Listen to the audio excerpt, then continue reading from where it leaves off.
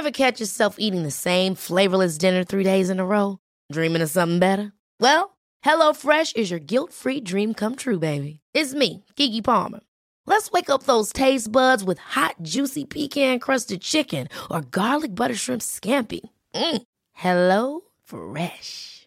Stop dreaming of all the delicious possibilities and dig in at HelloFresh.com. Let's get this dinner party started.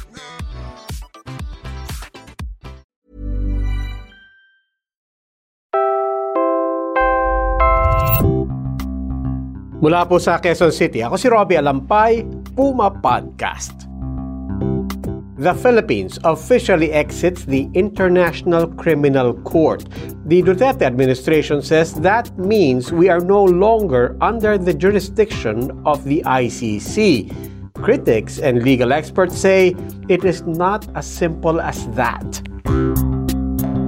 We have been hearing about ending ENDO, or ending contractualization of Filipino workers, even before President Duterte took office. In fact, ending ENDO was one of President Duterte's campaign promises. But 3 years in, we are still not close to actually removing the practice from our labor sector. What seems to be the problem? Ghazali Jafar, the Moro Islamic Liberation Front's first vice chairman, passed away last week. He was 75. We recall his contributions to the Bangsamoro cause. Most Filipinos are happy and satisfied with their lives. That is according to a new SWS survey.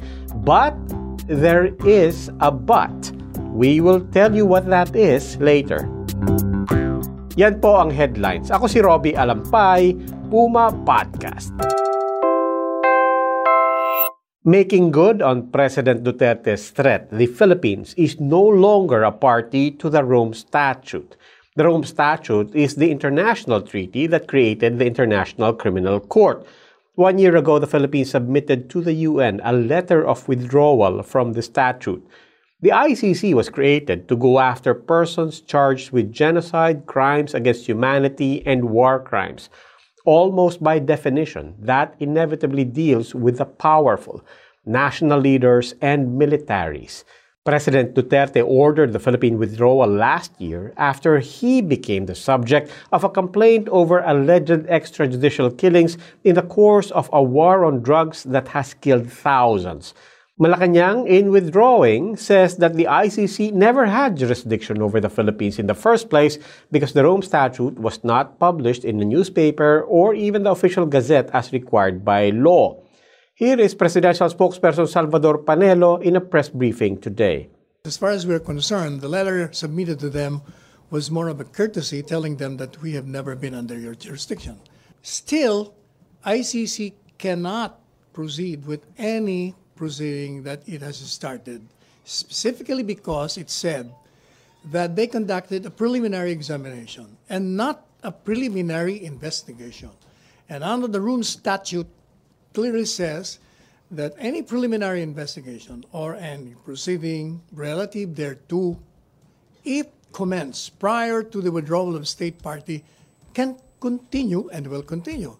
Therefore, if it does continue, it violates its own provision because there has been no preliminary investigation.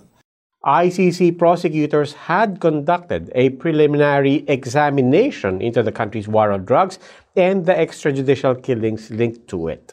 Preliminary examination refers only to finding out, one, whether the crimes alleged fall within the jurisdiction of the ICC, like genocide, crimes against humanity, and so forth. Number two, assuming that the jurisdictional crimes are present, it must be established during the preliminary examination that the state party is unwilling to prosecute, or even if willing, it is incapable of doing so. So it can never proceed to conduct any investigation. As the withdrawal takes effect, however, Attorney Jude Sabio, the lawyer who brought a complaint before the ICC against Duterte, maintains it will not affect investigations against President Duterte. Oppositionists and international law experts say the ICC will continue to have jurisdiction over matters that took place while the Philippines was a party to the Rome Statute. There is no denying that the Labor Department has already made some strides in improving the plight of Filipino workers. As of end 2018, the Department of Labor was proud to say that over 400,000 employees have been regularized because of their efforts over the past 3 years. But it remains a fact that contractualization has not, and some say cannot be, entirely eradicated from the Philippines. Here is Labor Assistant Secretary Benjo Benavides on the matter. By law, all employment is actually contractual in nature. Contractual in the sense that two parties consented to that relationship, and that is the relationship of employer-employee relationship. Benavides was speaking at a business conference the UP Women's Lawyers Circle hosted last March 8. Bakit po may issue pa rin against contractualization? Because of the multiple possible. Hindi alam po ng worker kung sino po yung totoong employer po niya.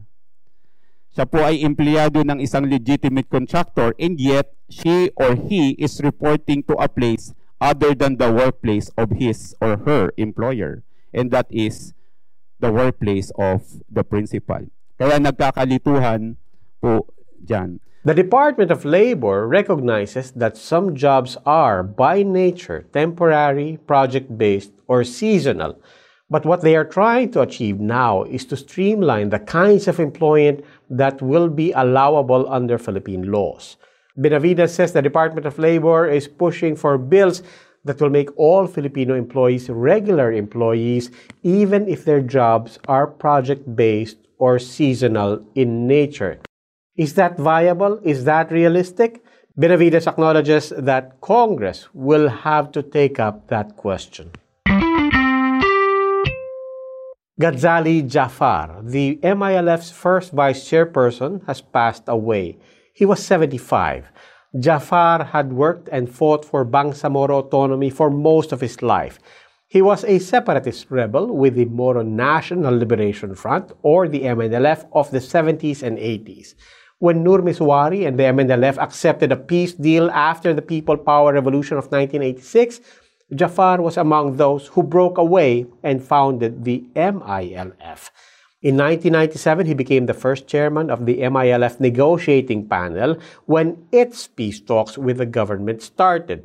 20 years later, in 2017, President Rodrigo Duterte appointed Jafar as chairperson of the Bangsamoro Transition Commission. It was the BTC that drafted the Bangsamoro Organic Law.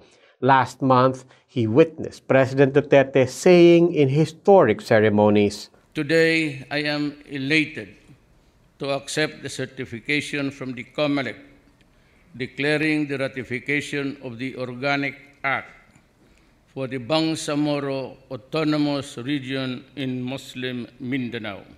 After 4 decades of struggle, Jafar was appointed to the Bangsamoro Transition Authority, which is the interim government for the expanded Bangsamoro Autonomous Region. He was in fact expected to become Speaker of the Bangsamoro Parliament, which is set to be inaugurated on March 25.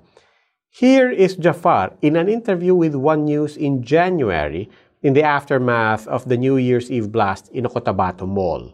My experience in revolution, I have been, modesty aside, leading the struggle of the Moro people for more or less 50 years. Mm-hmm. And you see, a real revolutionary will never use terroristic activities to achieve his objective. And you cannot win by terrorizing the people. You can only win a revolution by winning the support of the people. Mm-hmm. And definitely bombing them will not win their support. Fast forward to earlier this year, and here is President Duterte during the ceremonies for the Bangsamoro Organic Law. As we welcome a new era of peace and development in the region, I pause this challenge to the members of the Bangsamoro Transition Authority. Always embody the dreams and aspirations of the great men and women who came before you and fought for the recognition of your right to determine your future. Jafar was one of those men who came ahead of everyone who will now build the Bangsamoro region he fought for his entire life.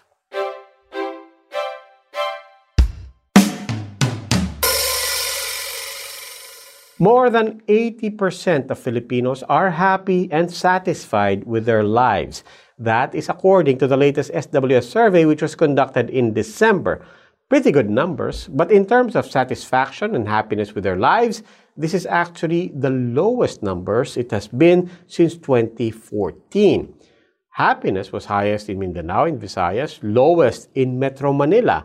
Happiness also went down across all classes, although those in Class E were the most unhappy. Happiness also went down across all educational levels, although predictably, those with the least education were the most unhappy. As for religion, Christians were the happiest. Also, members of the Iglesia ni Cristo.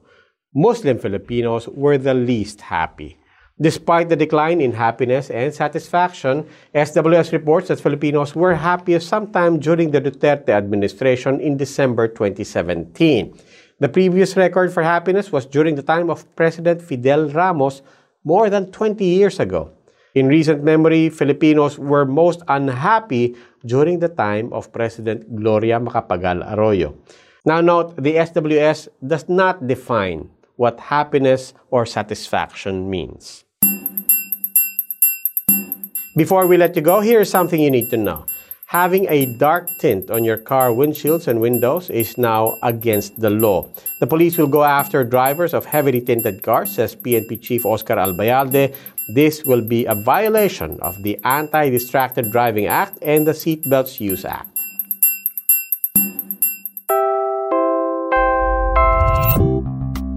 And that's today's edition of Puma Podcast. For the latest episode, subscribe on Spotify, Anchor, Stitcher, or wherever you get your podcast. Maraming salamat po.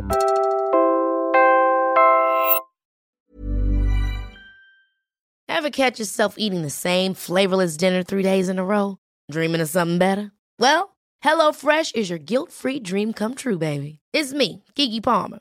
Let's wake up those taste buds with hot, juicy pecan-crusted chicken or garlic butter shrimp scampi. Hello Fresh. Stop dreaming of all the delicious possibilities and dig in at HelloFresh.com.